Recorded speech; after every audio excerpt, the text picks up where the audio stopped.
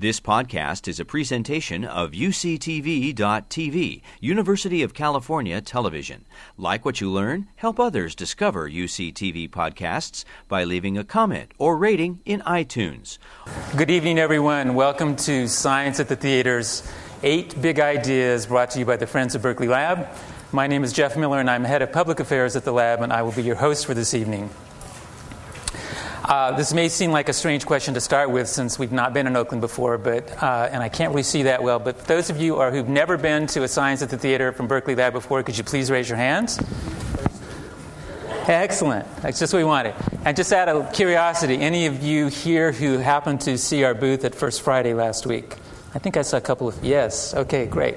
Well, thank you all for coming. And hello, Oakland. Please give yourselves a round of applause. So about our program tonight, we're going to have 8 Berkeley Lab scientists talking for 8 minutes each on 8 different topics. They'll be talking everything from combustion to comets. But, we often get a lot of questions about Berkeley Lab and what is it and what does it stand for and what does it mean. So we get questions, and you may have stuff, what is Berkeley Lab? You've heard of us before. We can't really do billboard campaigns at the lab, but if we could do one, this is something that it would look like. So let's imagine you saw this billboard along 580. So Berkeley Lab, this is our motto. We bring science solutions to the world. That's what we stand for. We do public science in the public interest with your taxpayer dollars. Thank you very much. So where are we? We're in the hills above the Cal campus, 200 acres. And we have 4,200 employees, 13 Nobel Prizes, and lots of other awards and national honors. But what you may not know is we're called Berkeley Lab, but half of the lab is actually in the Oakland city limits, which is one of the reasons why we're here. So a little known fact. But even in telling you that, what is really Berkeley Lab? How would you answer that question? So what I want to leave you with tonight is the fact that whatever the nation's urgent problems, whatever the crazy, wild innovation that's going to lead to new jobs or create whole new industries, we're on it. That's what we do. That's why we exist. So we would have a campaign like this that would say, we're on it. Clean water to clean energy, it's something we do. Combating climate change, anticipating the change that's going to happen, how do we adapt to it? Maybe how do we slow it down? Capturing carbon, placing it underground, that's one of the things we study. We're on this problem. Another one we could do is from dark energies to fuels from sunlight. Fuels from sunlight, artificial photosynthesis, that's an extremely cool concept. We're going to be able to bring it off. Maybe we can, maybe we won't, but I think it's certainly worth trying. Dark energy, dark matter, the understanding the universe, these are all important things that we want to try to find out, which I think you share their interest in. And even understanding the trillions of microbes in the soil and how that could add to our food and fuel security. These are the kind of problems we work on. And we're happy about it. Look at these happy faces. This is actually at NERSC, which is a supercomputing facility which is actually in Oakland, very close by, in case you didn't know that. And there we are bringing science solutions to the world. We're very happy about that. One of the things you hear a lot at the lab is when you ask people why they're there, and they say, well, we're here because we really think we can change the world. And that kind of sounds like a cliche, but when you hear it often enough from scientists who are so passionate about that, you realize that they actually do mean this. They do really think that they can do this. And that's wonderful for you and for us who work there, because who are not scientists, because there is someone working on these problems on our behalf. Now, a little bit about what we are, but what we are not. Now, if I leave you with nothing tonight, is we are not Lawrence Livermore National Laboratory. With all due respect to our friends farther east, we are not them, and they are not us, and that's okay. We have a very distinct culture. We like it that way. They have their own. They like it that way, too.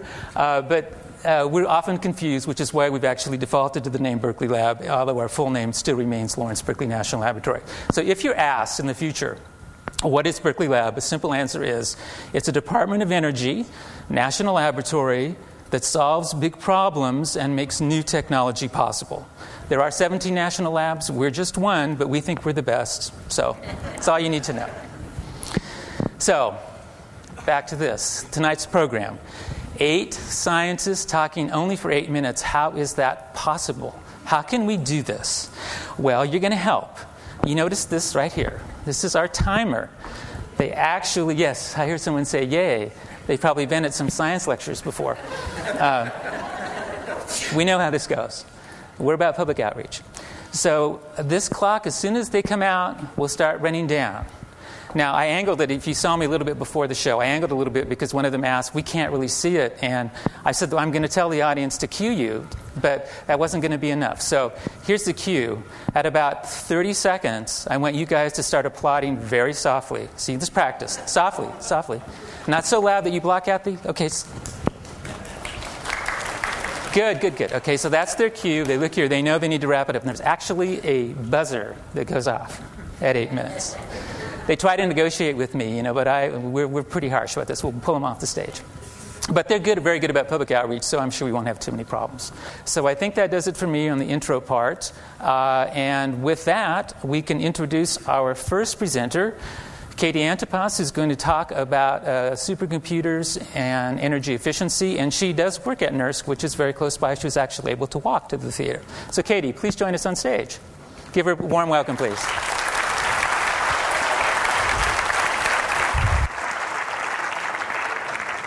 Well, the first question you might have for me is, what's a supercomputer anyway? And one way you can start to think about this is to think about your desktop or your laptop that you have at home. So that computer probably has 1, 2, maybe 4 processor cores. Well, the supercomputers that we have at NERSC have over 100,000 processor cores in them. And the scientists from around the country use these computers to do their research. Now, you can see on the slide, I've got 2 pictures of our computers. One is Hopper, after computer scientist Grace Hopper, and one is named Edison, after the inventor Thomas Edison. So oftentimes we have scientists come and ask, or people come and ask us, well, how do you measure the performance of your supercomputer anyway? And the thing you should got to remember about supercomputers is they're really good at doing math, right? That's what these computers do. And so they do calculations. And so I put a couple example calculations up on the board, and we call these floating point operations. And they're floating point, that just means they have a decimal place, because we want to have really precise calculations. And so if I could do one of these calculations per second, we would say that my supercomputer had a performance of a single floating point operation per second. Okay?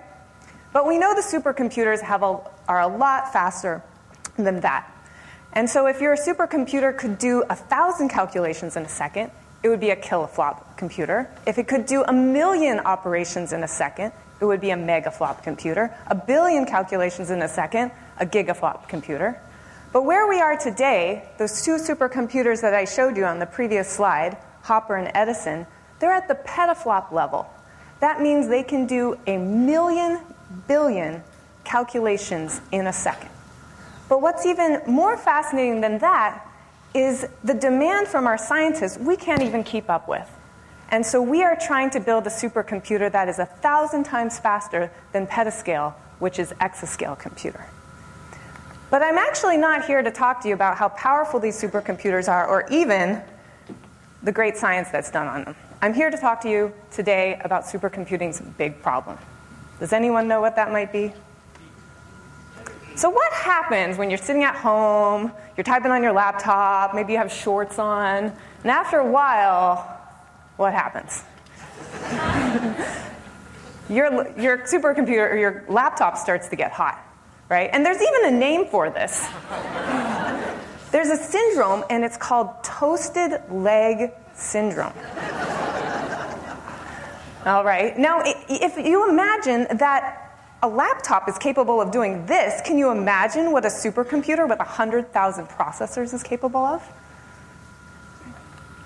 And so, what do you do in your laptop? You're running it for a while.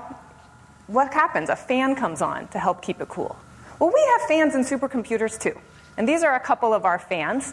These fans are about this big, and they blow the air up through these cabinets of processors to keep them cool. We also use another technique, which is called liquid cooling, because it's actually more efficient to cool these computers with liquid than air alone. But you well know that if it's summer and you turn your fan on, or you turn your air conditioning on, what happens at the end of the month? You got a big power bill, right? And so that's what is computing's big problem right now, is the power and the energy that these computers are using. But this is not happening to centers like NERSC alone. This is affecting the whole computing industry. And so these Google, Facebook, Apple, Amazon, they're all facing the same problem as we are. And so I want to quantify the magnitude of this problem for you.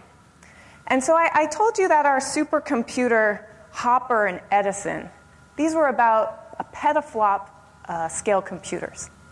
Well, a petaflop scale computer draws about a megawatt of power.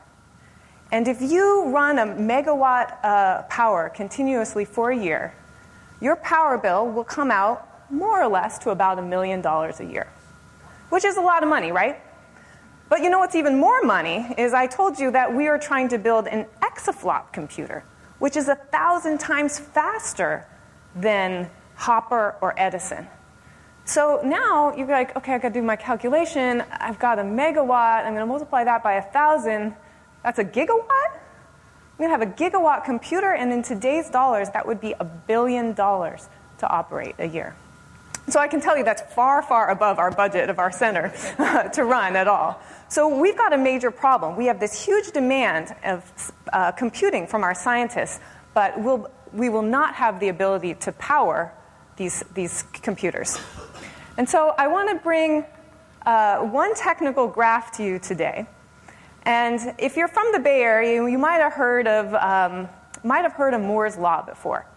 And what Moore's Law stated was that every 2 years, the number of transistors in a chip would double. And so from the decades, for the 70s, the 80s, and 90s, the way Moore's Law played out is that these transistors, they got tinier and tinier and tinier, thinner and thinner and thinner. And what you saw from this was your single processor got faster and faster. And this was great for scientists. It was great for you as a consumer because you bought a new computer and your application automatically went faster. But something happened around 2004. And what happened is that these transistors were getting so small, so thin, that they were unable to dissipate the heat. And what the hardware designers realized was that instead of making one processor really, really, really fast, what they could do was have 2 processing cores, run them at a lower frequency, lower means slower, okay, and have over double the performance, but use a lot less power. And as soon as they realized that they could do this for 2 processing cores, that quickly became 4, it became 8, and now you can buy a processor that has tens of processing cores. And so, what are we doing about this at Berkeley Lab to provide our scientists more energy-efficient computing? Well, what I'd like to do today is announce and tell you about our new supercomputer, Cori, that will be coming online in 2016. And the Cori system will be a much more energy-efficient system because the processor used in Cori will have over 60 processor cores on a single chip, all running at a lower clock rate, at a lower speed. And so what we're able to do in this case is use all these little tiny processor cores, but in having so many of them, we're able to offer scientists more powerful supercomputers without increasing our power bill. Thank you.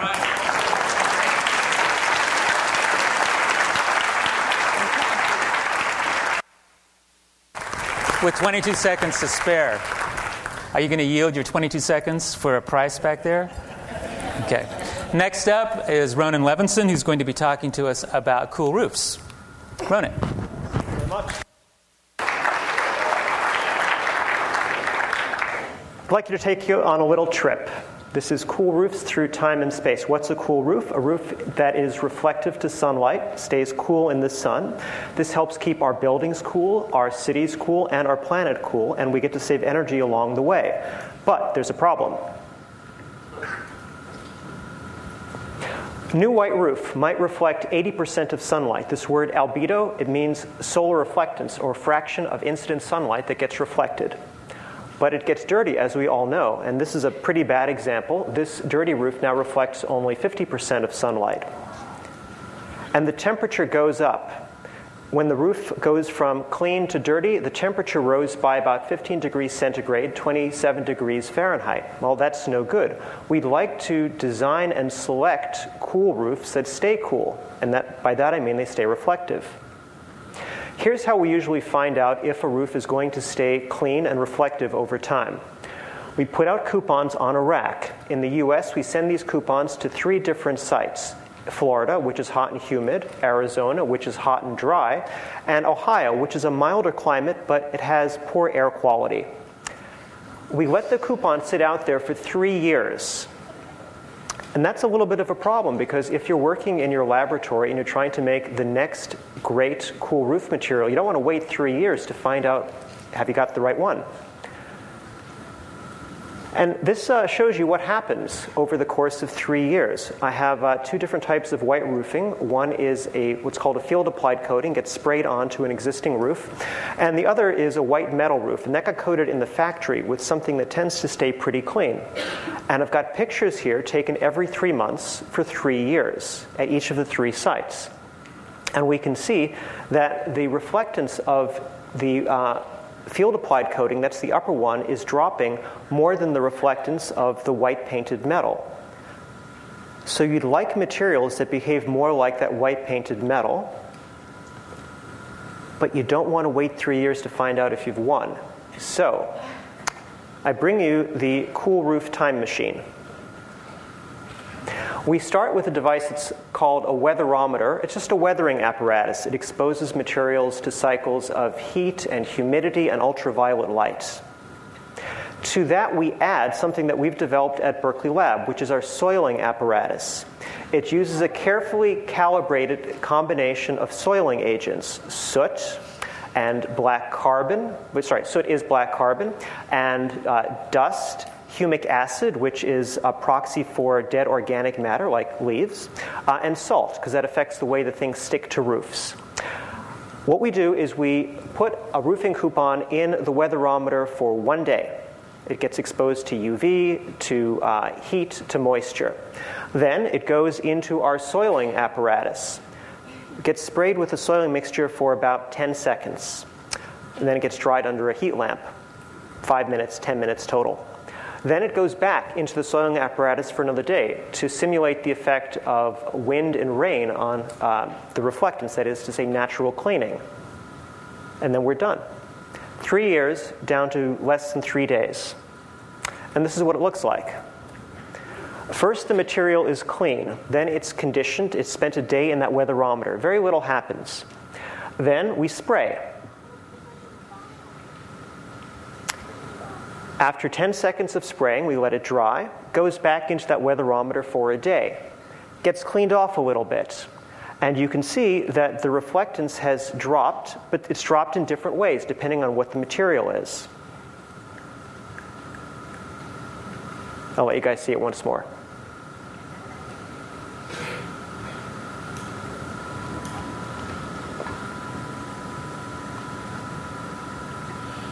Boom. So 48 hours, 10 minutes.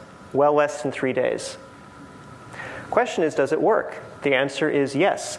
What I'm showing here is how well the reflectance after 3 days in our laboratory apparatus matches the reflectance measured after 3 years of natural exposure. It's a very nice match. And we use this as part of the process for making better cool roofs and for getting better cool roofs to market faster. So you don't have to wait 3 years to find out how well it performs. So that's our little trip through time. Now a trip through space.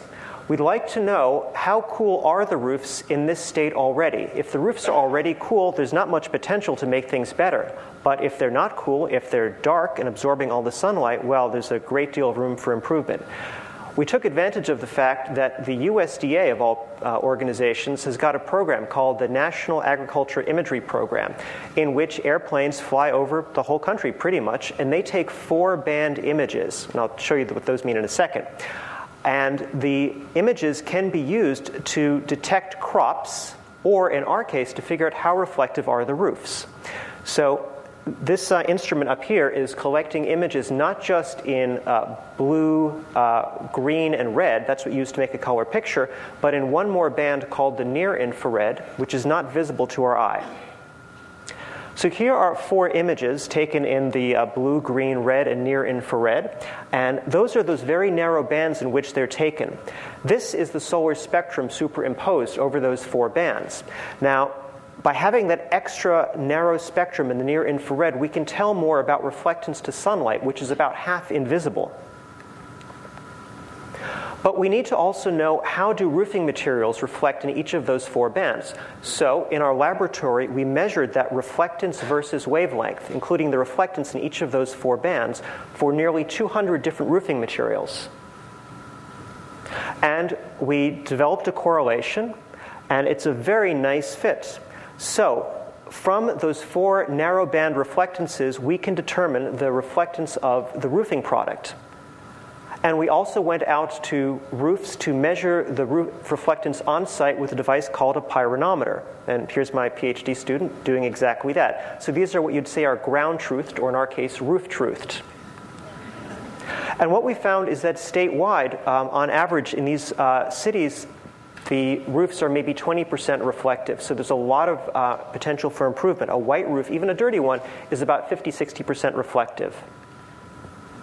And now I want to introduce to you our new online tool that you can go play with at home at albedomap.lbl.gov. And we're going to go to the Oscars, specifically the Kodak Theater in Hollywood. I think it's now the Dolby Theater. So on this website, you can go to one of 5 cities for which we have complete maps. Here we're starting in Hollywood because, hey, why not?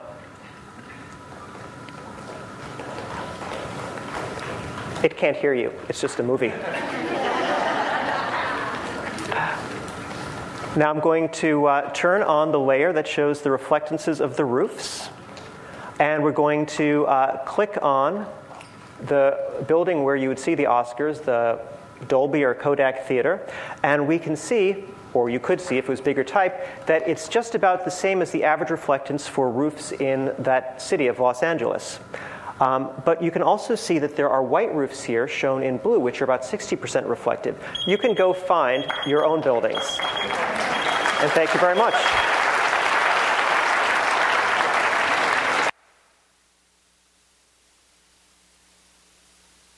Here, this one. Give him a round of applause. It's a good sport. He stopped. So check out, this is a very cool map. I really encourage you to go check that out. All right, next up for us is Musa Ahmed, who's going to tell us about combustion. Thank you, sir. Please give him a warm applause.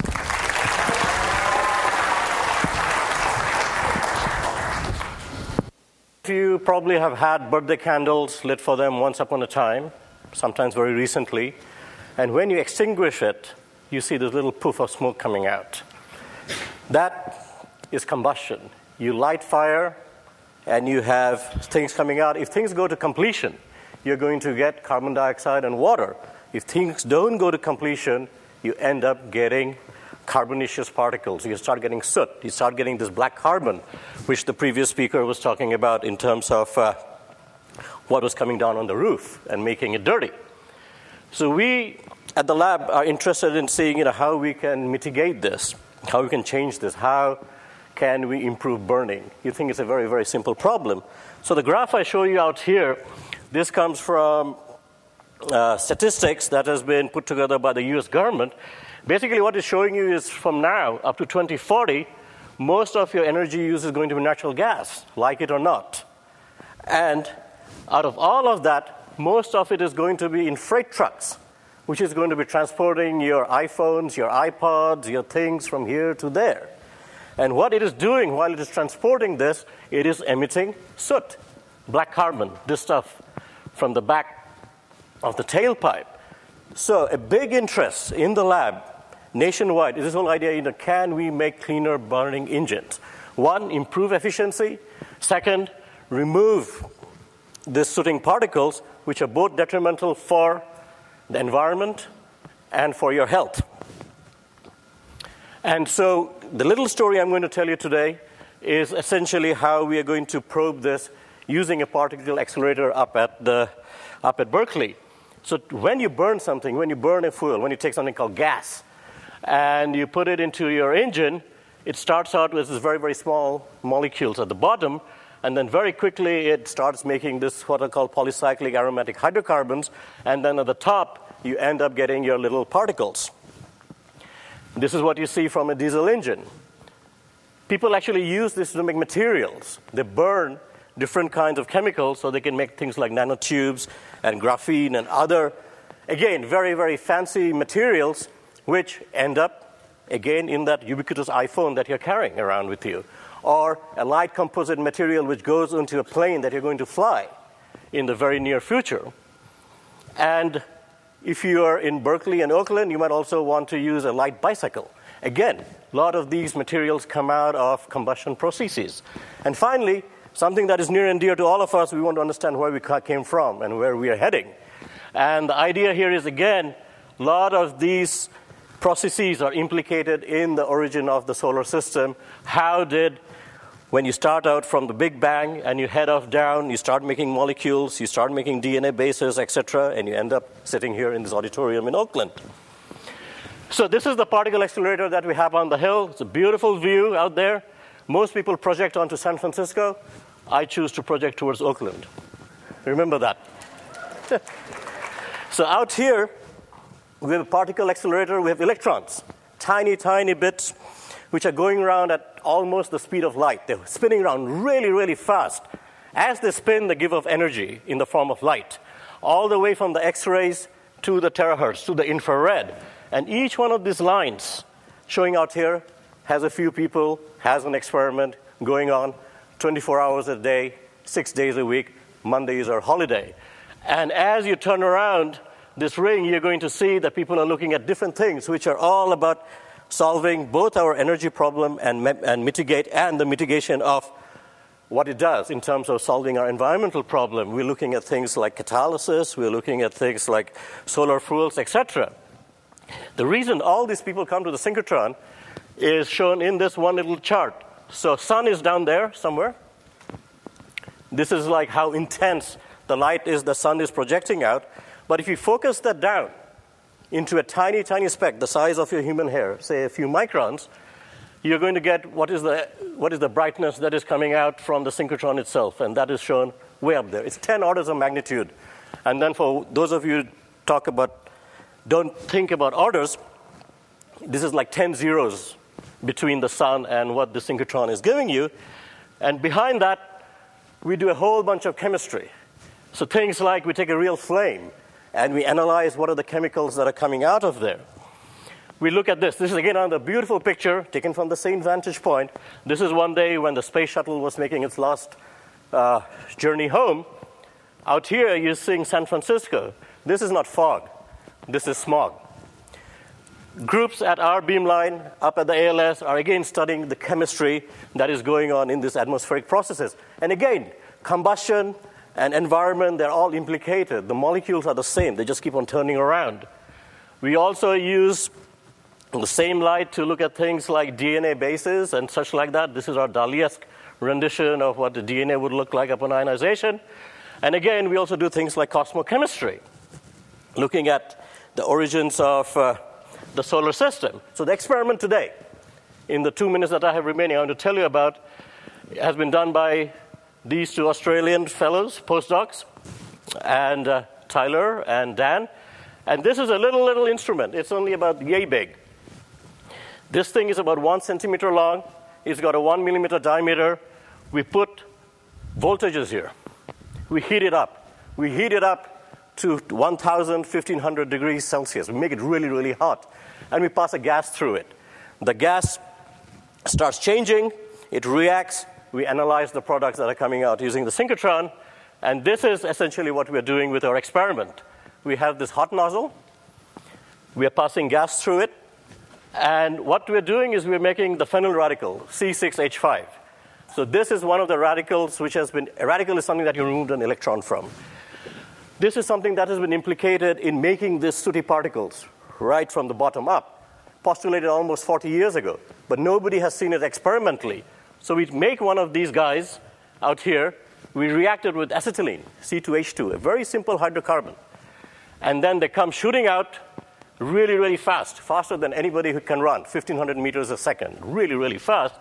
And then the synchrotron zaps it, removes another electron, and this guy starts flying up into what is called a time-of-flight mass spectrometer. The slow guys, the fatter guys, make it slower.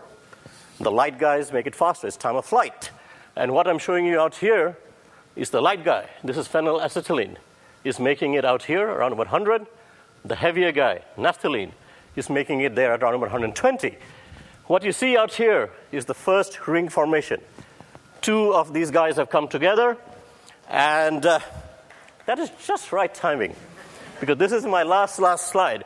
And this is what we are showing out here, that we have shown, using this particle accelerator, one of the first beginning steps of how soot particles form in flames. Thank you.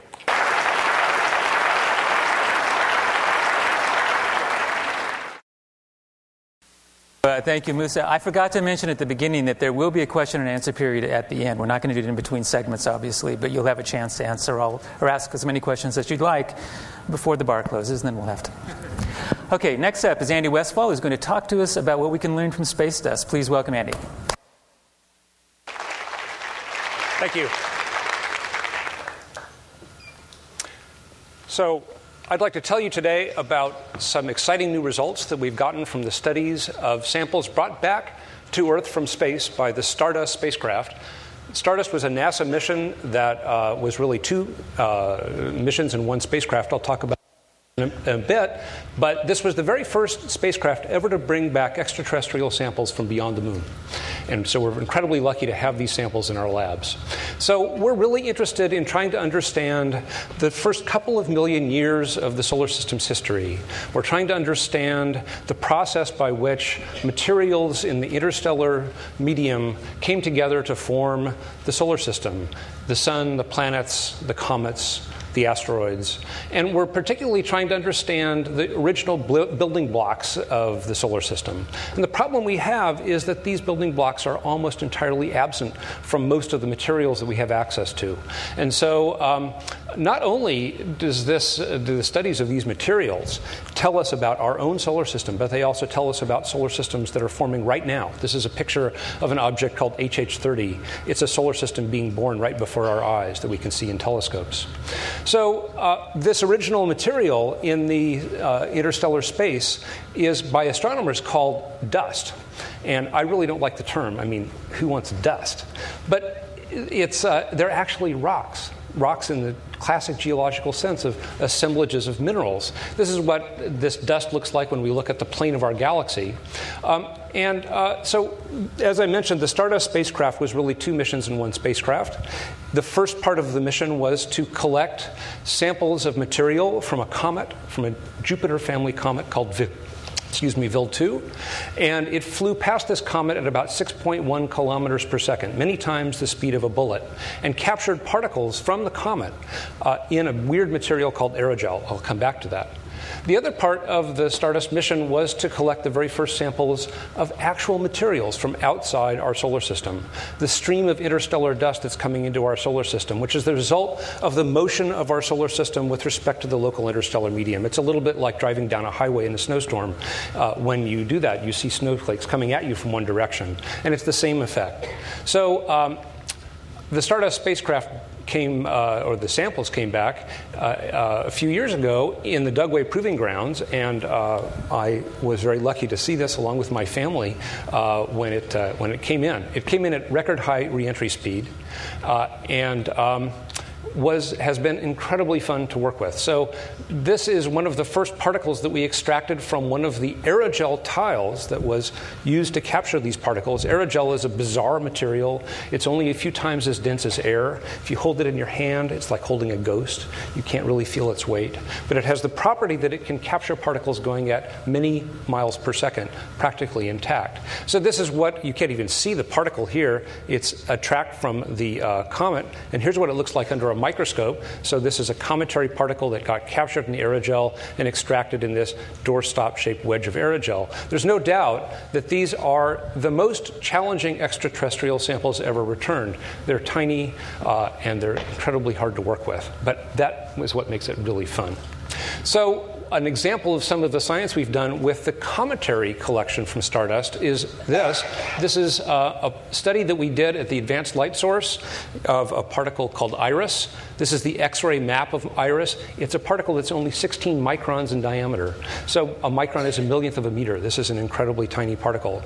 But in fact, it's a rock full of individual minerals, and it turns out that this particle told us about the timing of the largest object in the solar system other than the sun, the planet Jupiter. So this was an example of the kind of exciting science we can do with these new materials. The other part of Stardust was the interstellar side, and that turns out to be vastly more challenging than the cometary side.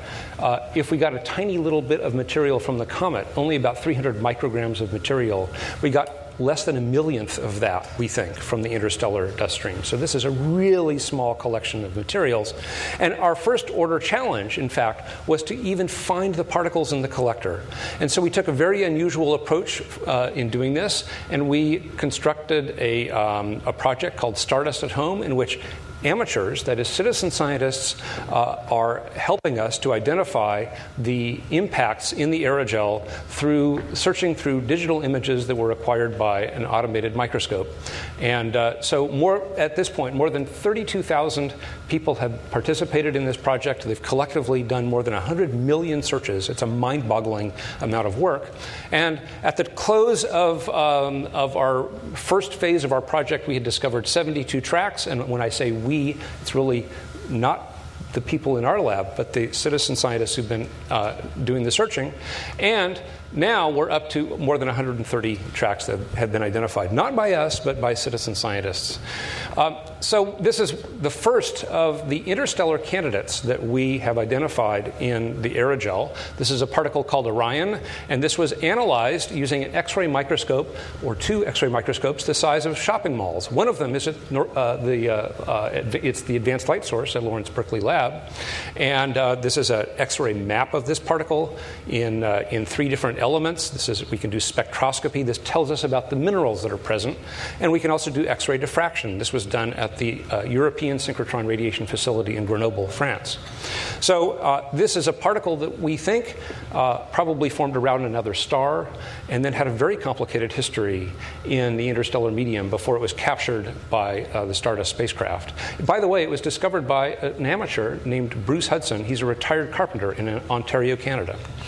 So this is another particle. This is an enormous particle. This is the track that it made in this piece of aerogel, and this is track 40, for whatever that's worth. And this particle came in at such high speed, about 20 kilometers a second, that it turns out that very little of it survived. We think it just left this track. But that by itself tells us some very important things about interstellar dust. We also found 4 candidates in the aluminum foils that were on the spacecraft between the aerogel tiles. And these are some X-ray maps that were taken of these 4 particles. And the amazing thing about these is that they're all different. So I think that the central excitement, really, for us about this is that we've taken the first baby step in observing interstellar dust, not through telescopes, as astronomers have been doing for decades, but instead through microscopes like the Advanced Light Source. And so our progress in viewing interstellar dust has gone from the scale of light years to the scale of nanometers. It's about 27 order of magnitude improvement in resolution. So that doesn't happen every day. Thank you.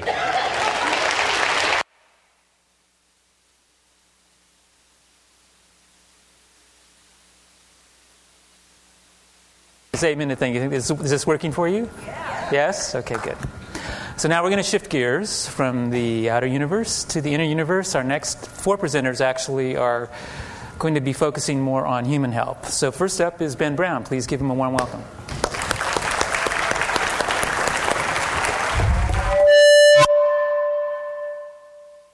Is that working? Okay. So these are samples of tap water from Maywood, California. When residents asked for cleaner drinking water, they were told that this satisfies the Safe Drinking Water Act. Our laws like this can only protect you against compounds that we already know are in the water, but new chemicals end up in the water all the time.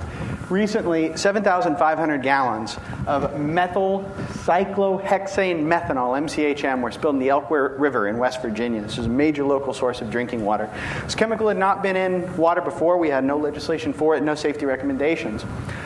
This chemical had been adopted recently by the coal refining and fracking industries because it was, quote-unquote, less toxic than what they'd been using before. However, all they knew about the toxicology of what they'd been using before, however, they knew very little about the toxicology of what they were using before and less about MCHM. All we know, there's been one study in rats, and the lethal dose has been determined. We know that if a rat eats food made of 825 parts per million of MCHM, it will die. We know nothing else. So this is the only knowledge with which regulators are equipped when they sat down to figure out whether or not this water was safe. So the reasoning went like this, and this is true. Humans are more sensitive to exposure than rats, so we better apply a tenfold correction. So humans are going to be tenfold, maybe, more sensitive to MCHM than the rats were. So maybe it takes only 82.5 parts per million to kill a person. And hey, we vary in our individual susceptibility. Maybe an infant is more susceptible than a grown-up. So we better add another tenfold correction to get down to the minimum lethal dose, 8.25 parts per million. And of course, they may have health effects short of outright killing you, so you got to compute a minimum safe dose. So the minimum safe dose, they added one more correction factor, which magically was picked to be 8.25, giving you a nice round number, a safe dose of 1 part per million. So, and it just so happens, a nice coincidence, there was just a little bit less in the river than that at the time. So congrats, it's safe to go back to drinking the water. So this sort of thing happens more than you might think. We all remember asbestos, used in insulation, used in water filtration, used in cigarettes. When you zoom way in and look close at asbestos, it's this spiny, very nasty-looking compound. When fibers of it get lodged in the lung, it creates lesions. Those lesions can become cancerous. Desplex DES, it was prescribed to mothers to prevent miscarriage for 31 years in this country. Didn't do anything to prevent miscarriage, but it did cause cancer, birth defects, transgenerational effects. If your grandmother took this, you could be at risk, and we're still figuring that out. So it's had untold societal costs that we're still feeling. Atrazine, an herbicide. This is an endocrine disruptor in fish, amphibians, as well as invertebrates. Insects. This is illegal in most of the free world. There's a little three-legged frog, courtesy of atrazine. So what have we learned from all this? Innovation proceeds. We now have wonderful new nanocompounds like carbon nanotubes that are truly revolutionary. They're creating revolutionary new batteries, intrinsically sterile surfaces for medical applications, solar panels, etc. But we know very little about their safety. We do know that if you inhale it or if you eat it, it ends up lodged in your lungs and it creates these little lesions. We don't know if those become cancerous in people yet or not. There's no regulation for carbon nanotubes yet. Triclosan, antibacterial, is in your toothpaste. It's in your hand soap. You probably got lots of it in your house. You've also got lots of it in your drinking water. Triclosan breaks down very rapidly in sunlight, but there's no sunlight underground, so it builds up. It bioaccumulates in groundwater. Study in Colorado found if you look at the groundwater, there's not just triclosan in there, there's lots of compounds, including atrazine. Unfortunately, while it's illegal in Europe and Australia, it's still very much legal in the US. And the Midwest uses quite a bit of it. There's some pretty exceptional quantities in some of the drinking water. And of course, when you were exposed to atrazine in the drinking water, it's not all you're getting. You're getting the triclosan too and the other compounds there. So why are we so far behind? We're so far behind because this is the regulatory paradigm. We have toxicological testing principally in rodent models, and the first thing we do is compute the lethal dose. And after we know the lethal dose, then we do testing near that dose and check, does it get cancer? Are there birth defects of the first generation after exposure and things like this? But this takes 5 years and costs $1.5 million, and we can only do compounds one at a time. So if they have interactions, so if triclosan sensitizes you to disease caused by atrazine, we'll never know in this way. And in all the years we've been doing toxicological testing in the U.S., we profiled about 7% of the 60,000 compounds that industry releases into the environment. Carbon nanotubes, completely unregulated. You can go online with your Visa card, your PayPal account, buy them for about $250 per kilo. Are they the next asbestos? Are they completely harmless? We don't know. So this paradigm is fundamentally broken. We have to do better. We have to move faster. The answer is responsible innovation. We have to bring analysis by academia and regulation by government agencies onto timescales that are relevant to industry. So that's the goal. How do you do that? How do you move so quickly that while a product is being developed, not after it's released, you know what it's going to do to human health and to the environment? It's a grand challenge. It's going to be very hard. We have to be able to make millions of measurements of many compounds and their mixtures at environmentally relevant dosages. we have to be able to understand the effects, not just in humans, but in many species. So we have to be able to extrapolate results from testing in a potentially small subset of species to many others. That requires collecting data across many species, many genetic backgrounds, and also at many developmental stages. Adolescent or childhood exposure or prenatal exposure or perinatal exposure are not the same as adult exposure. We have to go beyond rodents. This paradigm of rodent principal testing is not sufficient.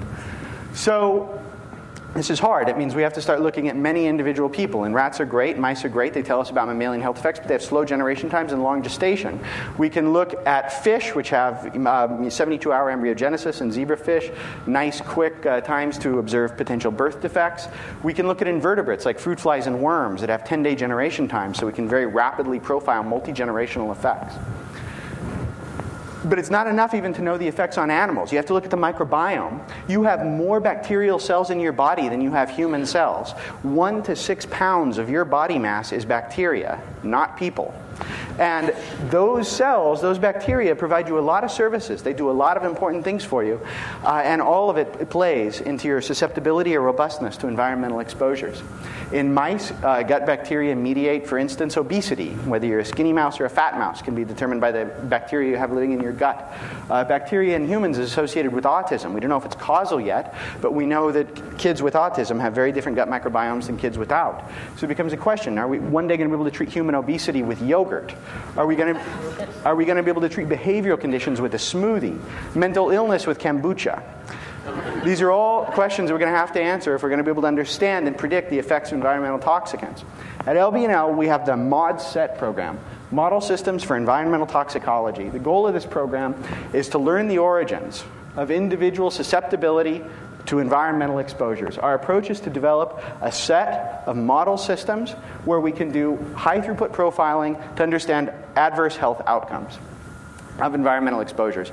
The technology that has enabled this, the radical new technologies, now we can now make millions of measurements with sequencing. You remember the human genome sequence took 10 years, cost $1 billion. Right now you can pre-order your genome for $999. We can also use it to measure the expression of every gene in your body. We can do that. This is a fruit fly responding to cadmium. That is a molecular basis of cadmium toxicity in the fruit fly. That costs $30 now. It'll cost $5 by the end of the year. We can assess the effects of all 60,000 industrial compounds for less than 2 traditional toxicological studies. This is a paradigm shift.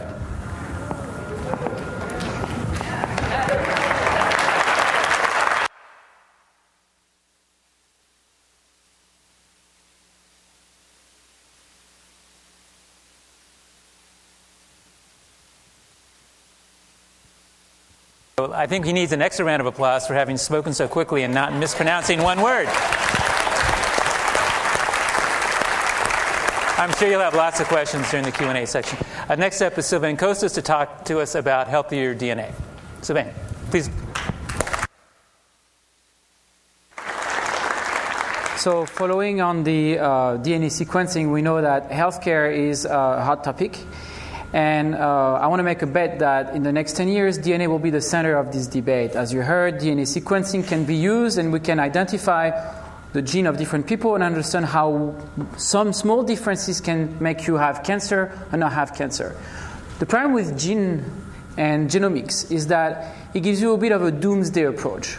If you have bad genes, there's not much you can do. So I have a message of hope tonight is that instead of looking at DNA sequencing, like Ben is doing, which is great, we can also look at a phenotype, DNA health. So, oops, that's not my slide, but I will move on. So basically what you may not know is that DNA breaks happen all the time in our body. And one way to look at it in people is to actually go into the bloodstream. And in the blood you will find white cells. Those white cells, you can zoom on them and you can find a chromosome and you can find DNA. And in this case, you're going to see a DNA double-strand breaks, the worst lesion you can have where the 2 helix are broken. X-ray is typically one source of damage. That's what I've been studying. But we know diet and exercise can influence those responses. Then your body will detect it, the cells, and then they will send enzyme to repair those breaks. It's an essential step. We do it very well. As we're talking right now, you've got millions of those events taking place in your body. So there is, if you look at DNA health or DNA double-strand breaks, which is the assay we have refined, you have a balance between 2 phenomena. On one hand, you have the damage that can be influenced by your lifestyle, by what you eat. And then the doom's approach, your genetics. Not much you can do about this. If you repair poorly, you can basically reduce the damage by simply avoiding the damage, kind of like sunscreen. So the matrix we're using will be helping on that sense. So DNA damage is everywhere. It's influencing everything. Aging is the big one. The classic process of aging is basically driven by DNA damage. As you have a cell being broken, DNA broken, you will have a possibility of having a bad repair. And when that happens, the cells can be put into a senescent mode. Basically, it's parked on the side. It will never divide again. And it's a good thing for you. If you don't do that and the cells continue dividing, you may have cancer because that cell is supposed to stop, but it keeps doing and multiplying and mutating, and eventually you have a breast cells going into your brain. Not so good. Immunology is another classic example of DNA repair processes, and we know that bad DNA repair will lead to autoimmune disease. And finally, recently, Alzheimer's has been linked to DNA damage. Basically, accumulation of DNA breaks in the cells in the brain have been linked to this disease. So it's involving everything. And so my argument is that DNA damage should be measured in everyone, so much as cholesterol test is used right now in the healthcare, and that's going to be the future.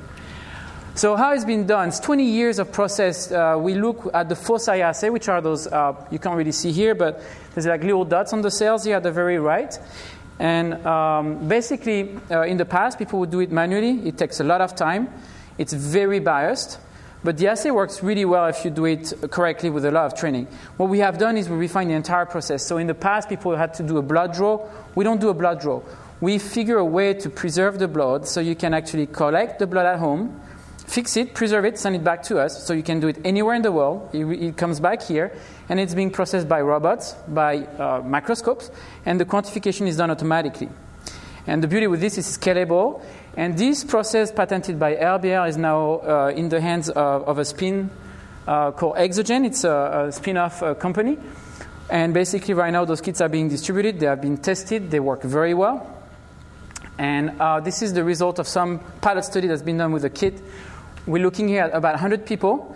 And we collected the data as a function of age group, and we're looking on the y-axis. Let me see if I can do that. The y-axis shows the number of DNA double strand per cells, and what you can see is as you get older, you have more and more DNA damage. Just what I was explaining, aging. Those points over there are people who had cancer in their life, and they end up being extremely high, and that's what the software comes back with. It's all done automatically. Those white dots represent damage. So knowing if you're outside this normal behavior, it could be due to things you've done or the environment, as we heard from Ben. So if you fly frequently, if you have medical imaging, you can change this number. And is there anything you can do about this? There's a lot of fear about radiation. And I think by not knowing what radiation really does to you, we don't feel it, we don't smell it, it's kind of hard to deal with it. And you have the New York Times, who's, I think, the biggest media that goes against radiation by scaring people. And saying that medical imaging is probably bad for you, you're probably going to get cancer from it. It's a bit of a simplification at the population level. I think it's a bit more complicated than that. And the argument here is that if we can measure it, we can alleviate this fear.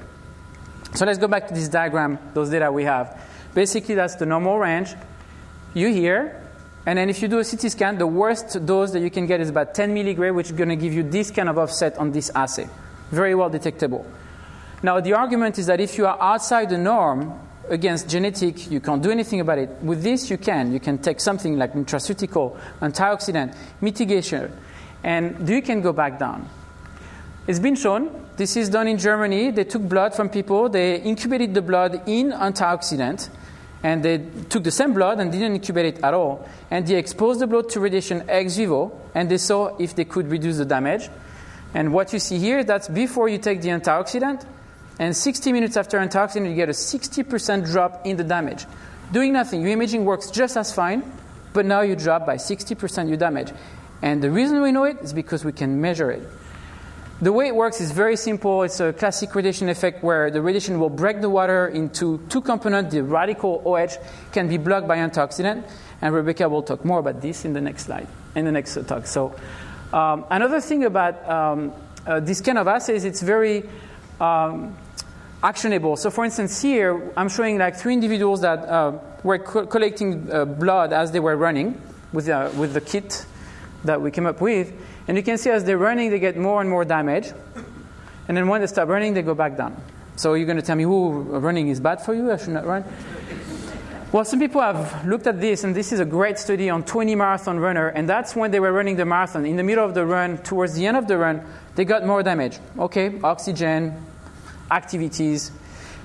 But look at that. A day after the run, those persons are now below where they were before they run. And that lasts for 6 days.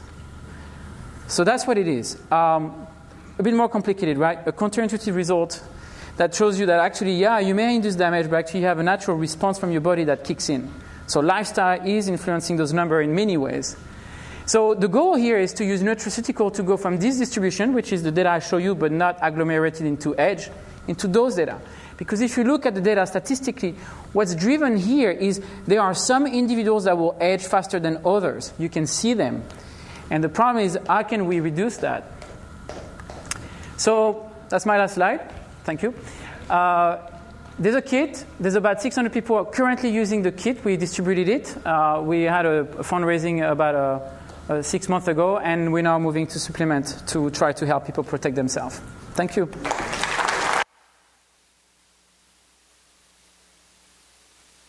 Sylvain. So next step will be Rebecca Abergel talking to us about whether or not a pill can actually protect against radioactive exposure. Rebecca, please give a warm welcome. Hi. Good evening, everyone. So it's a real pleasure to be here and to be able to talk to you about what my team does at Berkeley Lab. So this title is fairly simple. Hello? Is that better? Can we start this again? All right, we're talking about a pill to treat people exposed to radioactive material. There are two key concepts here, the pill and the radioactive material. So I'm going to start by the scarier one, this one, radiation, radioactive materials. There's a lot of this thing out here.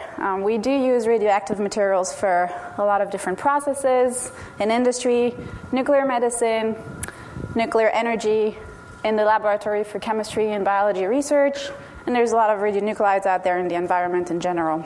And last but not least, there are a lot of radioactive materials around here in the smoke detector in everybody's house. So it's really helpful in a way, more helpful than harmful when it's contained and when it's controlled. The bad thing is when it gets out of control. So this image, you have some kind of similar image in your mind when you hear radiation. And this is when you have a big cloud of particles that gets spread around. And the danger is when people start inhaling or injecting radionuclides or radioactive particles. This is an old picture. So you might think, okay, this is not relevant anymore. But in the past 3 decades, we've seen accidents. We've seen Chernobyl in Ukraine. We've seen Guyana in Brazil. So Chernobyl was a nuclear power plant accident. Guyana was the mishandling of a cesium source in a decommissioned hospital, and Fukushima, of course, a few years ago that everybody's heard about, again, a nuclear power plant accident after a natural disaster. So accidents happen and will happen again, and what we want to do is mitigate the hazards of radioactive materials that will be spread out in the environment. There are a few things out there that will help us. Most people have heard of potassium iodide. It's to remediate radioactive iodine. There's something called Prussian blue that's to help with cesium, radioactive cesium. And there's even something called DTPA that will help with scarier elements like plutonium. And plutonium was invented or discovered at Berkeley. So that's one of the elements that we focus on in my lab, and we actually look at all those different elements highlighted here at the bottom of the periodic table. They're called the lanthanides and the actinides. They're F elements or heavy elements. Some of them are radioactive, always radioactive. Some of them can be or cannot be radioactive, but most of them will be found in nuclear fallouts. And so we really want to understand the chemistry, the physical chemistry properties, the coordination chemistry properties of these elements, so then we can seek them out if they were in a contamination event.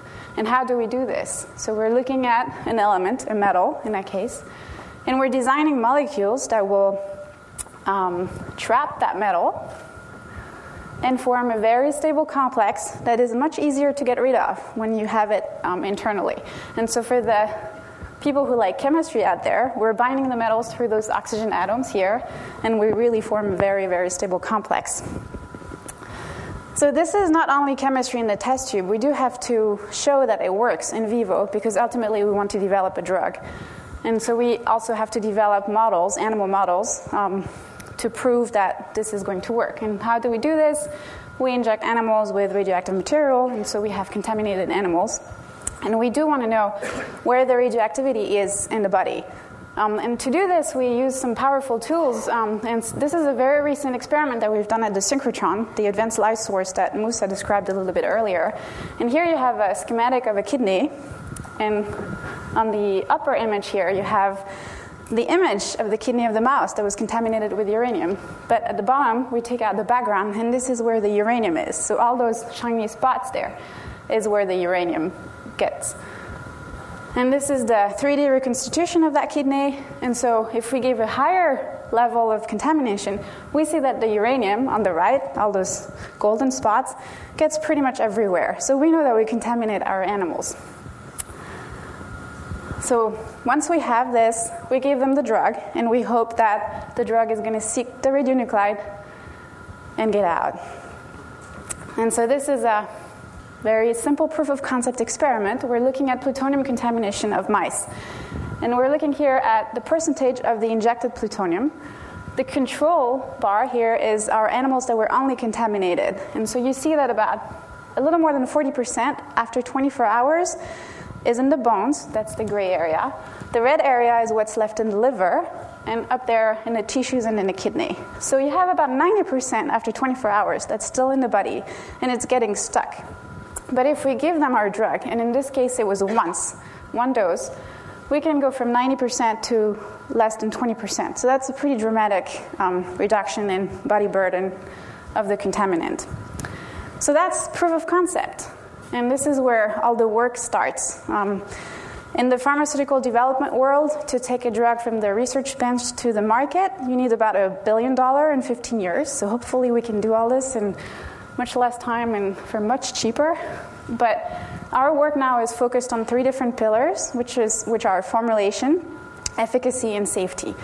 So the formulation part takes me back to the pill concept. We want to be able to give something to people in a nuclear event that's easy to take. We're not going to hand out a bunch of needles and tell people to inject themselves. So we want to give them an oral pill, something that they can swallow. We also want to make sure that you can also crush it if you wanted to give it to smaller children, elderly people who can't swallow pills. So we have to work on how we formulate our compounds or drugs. Then there's efficacy. We have to show that it's efficacious. But we also need to know how effective our drug is. When do you give it? How long can you wait after the contamination? Do you have to give it within an hour, or you can wait 3 days? How long is the treatment going to be? Is it going to be only 1 dose? Do you need to take it daily for 2 weeks? When do you stop? So those are all the data that we get from our animal experiments. And I'm happy to say that the last part is to assess the safety in humans. We're not going to test the efficacy in humans because we're not going to contaminate people on purpose just to test our things. But we are going to want to know if there are side effects or if the drug is safe. And that's a very standard type of clinical trials. So we actually just received approval from the Food and Drug Administration about a month ago to start a clinical trial to assess the safety of one of our drugs. That's a good news. And so we're hopefully getting a commercial product or a pill out there in a few years so that in the event of a nuclear contamination, we could use it. So this is not something that one person can do. There are a lot of collaborations involved in this project, and I can't list them all because I only have 30 seconds left. But there are a lot of people in this lab who work on this. It's really team science. It involves a lot of things, from coordination chemistry to pharmaceutical development, understanding, doing experiments with animals, with people. It's a lot of work, but hopefully we can develop this very fast in a very cheap way, and hopefully no one will ever have to use our drug.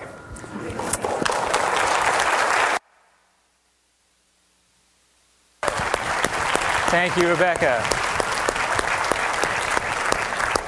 So our next and last presenter Time's gone quickly. Is Shashi Buluswar. There's one correction, though. It's about his talk is about a solar vaccine refrigerators, which is an important distinction, as you will see. Please welcome Shashi.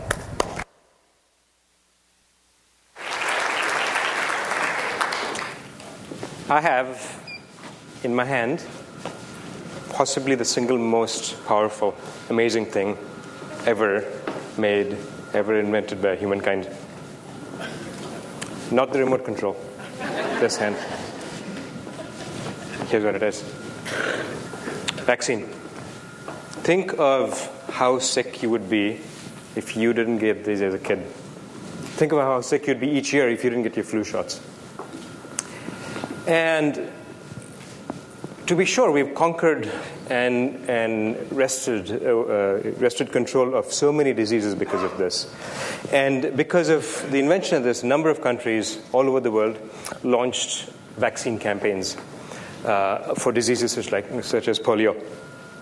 Now, let's see what the problem is. It's wonderful that these things have been invented. But here's where vaccines are created. They're actually manufactured in extremely well-controlled environments where the temperatures are very carefully regulated. The reason the temperatures have to be regulated is that inside this bottle, there are little bugs. The vaccines are called live attenuated vaccines because these bugs make you just a little sick so that then your immune system knows how to fight against that bug. And so vaccines have to be from there all the way to when they reach the patient, the child, between 2 degrees and 8 degrees centigrade. That's about 35 to 45 degrees Fahrenheit. So they're made here. Then they're shipped.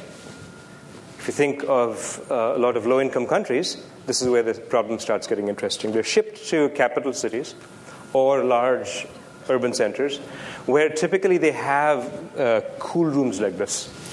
Sometimes they have power. If they don't have grid power, they have diesel.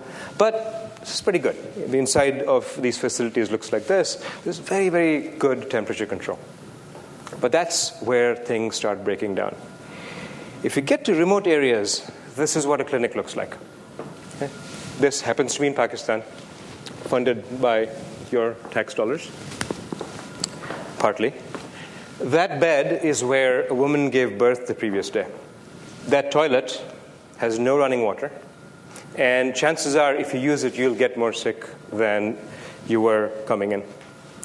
And over here are vaccines. They've been there for Lord knows how long. And so to avoid that problem, what happens? In a lot of these higher-up clinics in urban centers, they have these freezers, and they freeze these things. And this is what these freezer packs look like. They get these things really cold. They get them to minus 25 degrees centigrade. And then they pack them into boxes like this. Okay. What happens after that? Healthcare workers carry them on foot, on bicycles, on boats, sometimes on airplanes. And what happens is, because these things are minus 25 degrees centigrade, within 10 or 15 minutes, a good number of them freeze. And if they're in this too long, imagine you're going out in a very hot place. The vaccines are sitting in a box that has ice. The ice melts, and the vaccines get too warm. So by the time these things actually reach the kid, about half the vaccines well, here's what happens. So we actually went to Kenya, we did a bunch of tests, and here's what we noticed, is this is a typical ice box, and 2 to 8 degrees should be over here, right? It's well below freezing. Okay? So what happens is that half the vaccines in the world are thrown away because they get too warm. Turns out that there's an easy way to tell when a vaccine gets too warm, but there's no easy way to tell when it gets too cold, when it freezes. So in addition to half the vaccines being thrown away because they're too warm, there's no way to tell when they're too cold, and so Lord knows how many kids are actually taking these things thinking they're protected. So how do we solve this problem? We asked a scientist to say, look, assume that in these places that have no electricity, you have not seen a refrigerator before, because a refrigerator is big, bulky, requires a lot of power. How would you solve this problem from scratch? And the first concept they came up with is, what about freezing it from the middle? Now, usually, if you think of a fridge, the cooling is done from the outside, right? What if we cooled it from the middle? And then construct a fridge so that you're actually pulling out chambers instead of a fridge door, which opens and closes that way, letting in hot air. Pull up the chambers, have drawers, and have the vials sitting in the drawers. The second neat thing they did was actually use a very familiar technology. Katie, the beginning of our conversation this evening, was talking about how much heat computers generate. Turns out that virtually every computer in the world has a chip made of a compound called bismuth telluride. Bismuth telluride is from a class of compounds called thermoelectrics, and they have a very unique property, which is if you give them heat, they generate electricity. And if you give them power, they transfer heat, which is what laptops use. And so that's the mechanism we use to essentially freeze water over there. And then over time, that coldness dissipates. This is where we are today. We have a fridge that we're about to send out to be tested by the World Health Organization. Hopefully, by the time we're done, we'll have a fridge in a backpack so that healthcare workers going to faraway places can carry them with them for days. How well does this work? Well, so one test is how long does it keep the vaccines cool without power? So this is a graph that shows the possible ranges -5 degrees to 20 degrees centigrade. The World Health Organization requires that in 43 degrees centigrade, which is about 110 Fahrenheit, the vaccines have to stay cold for 20 hours with no power. We did a test last month. Here's where we are. Day 1, day 2, 3, 4, 5. We get almost 6 days of what's called holdover time. So you could take this into a desert, and you get 6 days of the vaccines being safe. So that's one kind of problem we're working on. And by the way, the other thing we're going to be doing in this is tracking how the thousands of fridges that get deployed all over the country are doing. So if any fridge fails, we'll actually have a mechanism of tracking the failure and reporting it back. That's one problem. Now, our mandate is to focus on a whole bunch of problems, and we've just released a study called The 50 Most Important Science and Technology Breakthroughs Required to Solve Poverty. And we're looking at problems in health, food security, human rights, gender equity, digital inclusion, climate change, water and electricity. And the study will be out soon. We'll post it on our website. You are more than welcome to look at it, learn from it, and critique it. Now what I'll do is ignore that for a second. Like many of you, I live in Oakland. And as a U.S. national lab, we're also challenged to look at problems in the States. So let me show you something very interesting about Oakland, and we'll see what kind of problems we wrestle with here. So this is a USDA map of Oakland. And you may have heard the phrase food desert. What this shows is USDA's estimate of where the food deserts are in Oakland. Right? And food deserts are defined on the basis of, can you walk there easily? If you have access to a car, can you drive there easily? And guess where all the McDonald's are? So this is a problem in inner city America. One of the big problems is that low-income populations do not have access to healthy food. And so we're working with the Office of Congresswoman Barbara Lee to figure out how to build affordable, sustainable systems for food production in inner city America. Thank you.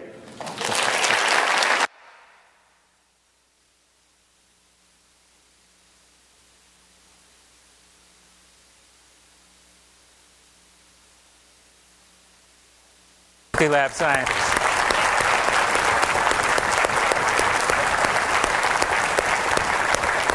Okay, we're going to now move gently into our Q&A session. We're going to begin, though, we're queuing up. Ross, could you queue up the...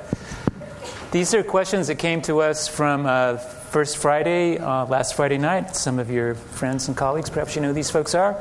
These are questions we're going to answer in the Q&A just to kind of kick it off. You guys will have an opportunity. We're going to place these mics down here, and you'll have a chance to ask our scientists questions as well. So, let's go. My name is Elena, and I have one question. How can one pill prevent radioactive exposure? My name is Alex, and I live in Oakland, and I'd like to know what comets tell us about the early universe. Hi, my name is Andrew Middleton. I'm from Skaneateles, New York, and I'd love to know more about how better efficient diesel engines in particular can affect black soot carbon emissions. Hi, my name is Ashley. My question is, why is healthy food so expensive and so not available for low-income families? Hi, my name is Marina. I live in Alameda, and I want to know, how can I ensure that my produce is safe from chemicals? Hi, my name is Paul McGee, and I am asking a question about advocacy and climate change. A friend of mine is a coach and a scientist, and she was telling me a story about being at a conference with thousands of scientists and wanting to do something in terms of educating the public about their position on climate change. And there was a lot of reluctance and hesitancy amongst that crowd to do so. And I'm just kind of curious, for the scientists out there, what causes you to be reluctant to speak out about climate change? Thank you.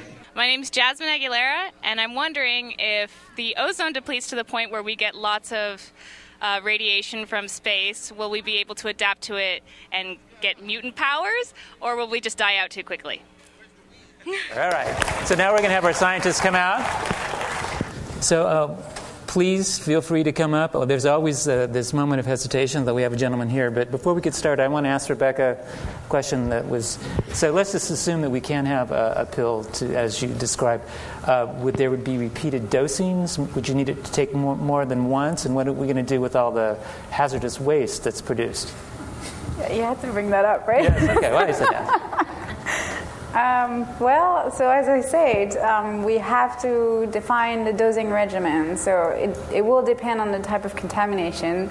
And if there's just a little bit, is a few pills, a few doses. So 3 days, once a day, going to be enough? Or is this going to have to be for 2 years every day or forever? So it really depends on the type of contaminant and what we'll learn from our clinical trials. And then in terms of how do we collect what comes out, that's a big question, a big problem. If there is a dirty bomb or a big event in a metropolitan area, you have millions of people contaminated, there's going to be a lot of logistic issues. And so hopefully we'll figure them out then. Okay. To be decided. So our first question, could you please give your name and where you're from, please? Jay Connect. I'm here from Oakland. My question is about the cool roofs. You said you had tested all of the different materials of roofing, and what were the results in terms of are the white materials that you were talking about? What sustains the best over time? If you have a 30-year mortgage, what is going to last the best over these years? Sure. No, that's a great question.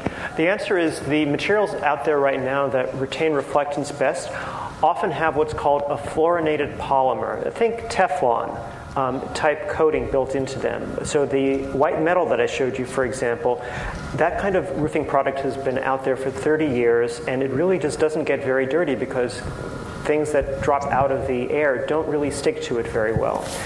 However, I know that most people, if they're thinking about a roof for their home, are either going to look at what's called an asphalt shingle or they're going to look at a tile, especially here in California. My recommendation is your best choice right now for a cool roofing product for your home is probably going to be a tile made out of either clay or concrete, doesn't really matter. But these are more reflective than you think they are. They tend to reflect the invisible part of sunlight more than the visible, so they're remarkably cool for how dark they look. They last a very long time, and they offer two other advantages. Not only do they reflect sunlight well, but also air flows both above and beneath the roofing product, so it gets cooled from below as well as from above. Also, it has what we call thermal mass, meaning that it's slow to heat up and slow to cool down. And this helps prevent what we call peak demand, where everybody is turning on their air conditioners late in the day because the roof material is heating up much more slowly. So practical choice right now is to go for a tile roof. It could be white if you want. Red is a very common choice here. Thanks. Next, please. This is for Sylvain. So you were talking about the runners and the other things that cause those DNA breaks. So is it a matter that running is good for you, or is it something like what doesn't kill you makes you stronger? So that are you also seeing that same effect of a drop afterwards after things like radiation, so that there's a big uptick, and then is there a lower tick? Does it go down as the body adapts to it? And the second part of that, those antioxidants, do they have to be taken while that sine wave is occurring? Right, great question. So, it's called hormesis. So that concept of a little bit of bad is good for you, and it's in the field of radiation. It's a very controversial topic. There's actually an entire group that believe hormesis exists, that a little bit of radiation is good for you. The data are very difficult because the problem is running. Everybody can do it, so we can quantify it very nicely with this assay we have. Radiation, we really don't want to expose people, so all we can do is ex vivo exposure, as I show you, and you can give antioxidant and protect the damage. So that's the kind of experiment you can do in a big amount. But as far as in vivo experiments, a bit harder. We would have to deploy these kind of techniques on people who get medical imaging, for instance. So that the answer is more difficult for radiation, unfortunately.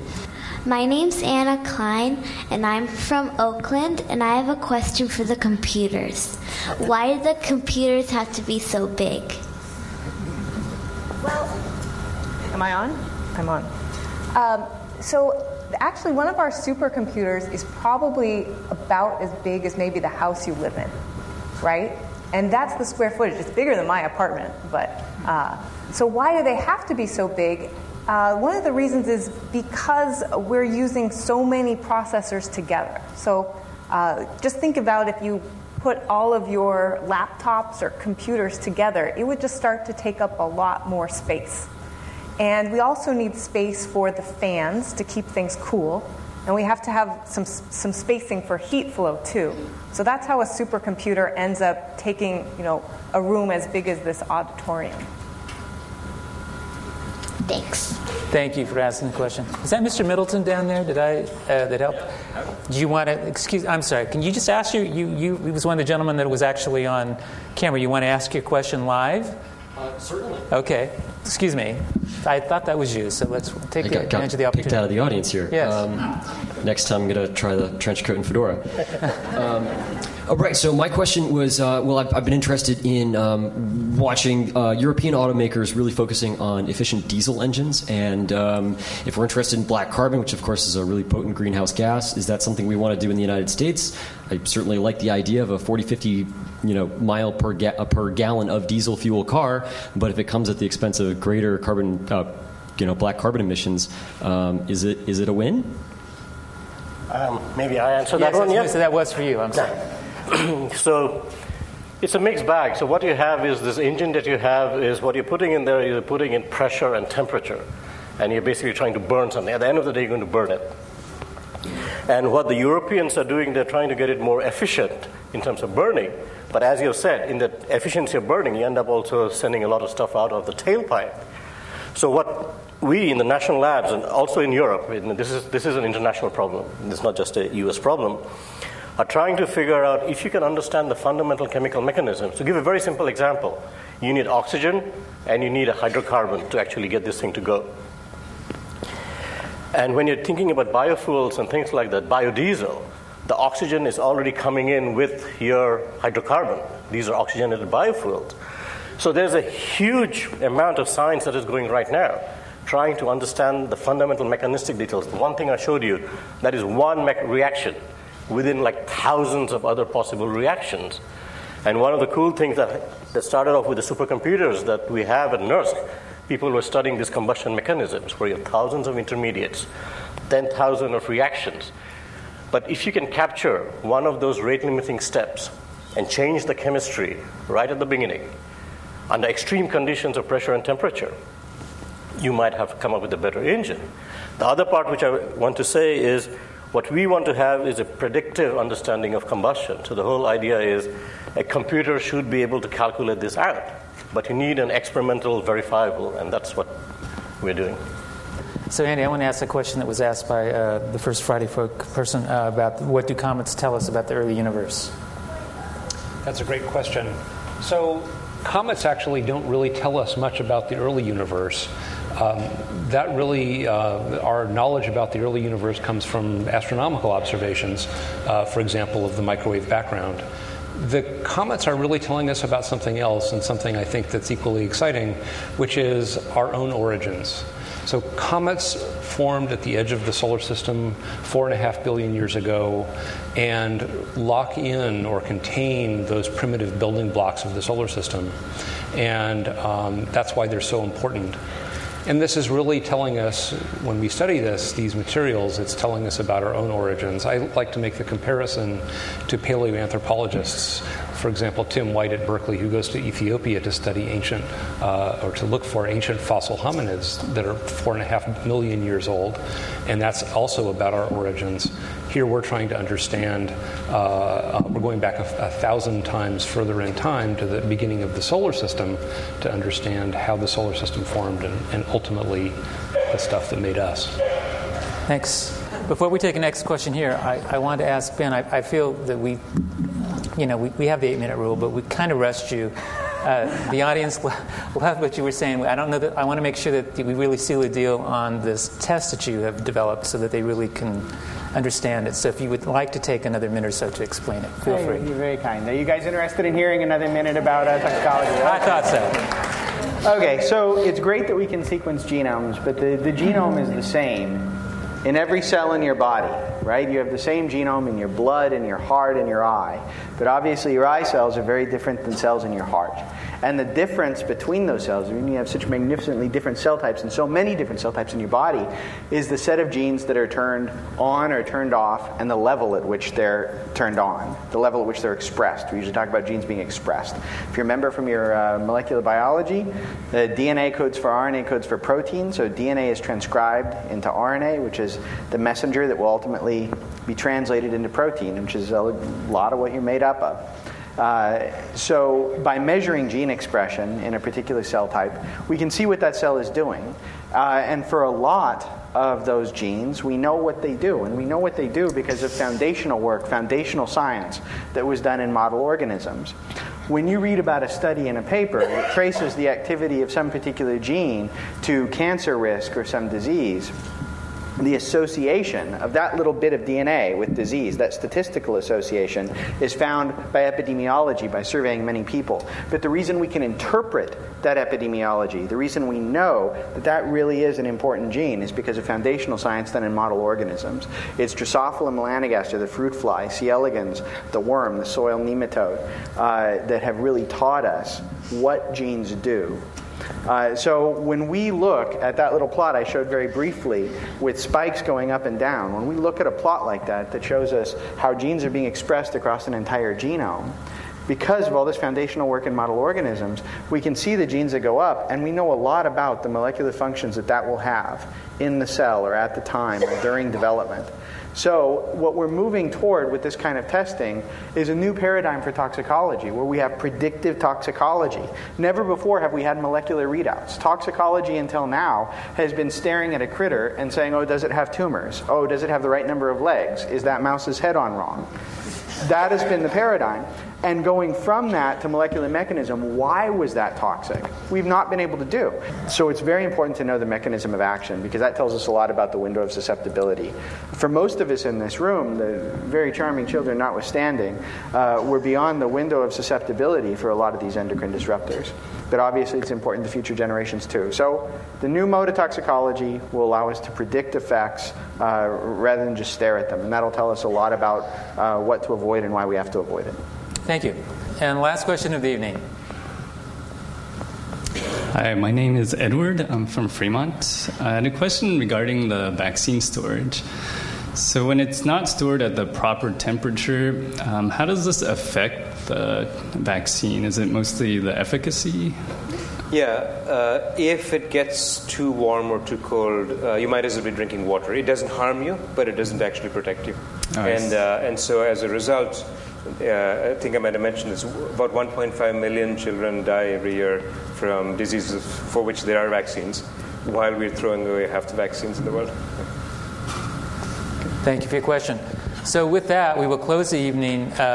A reminder, these are only 8 of thousands of scientists at Berkeley Lab. So the brain power on stage is pretty impressive. That's why we like working there. Thank you, scientists. Thank you, Oakland. Let's give a round of applause for everybody. You've been listening to a podcast by University of California Television.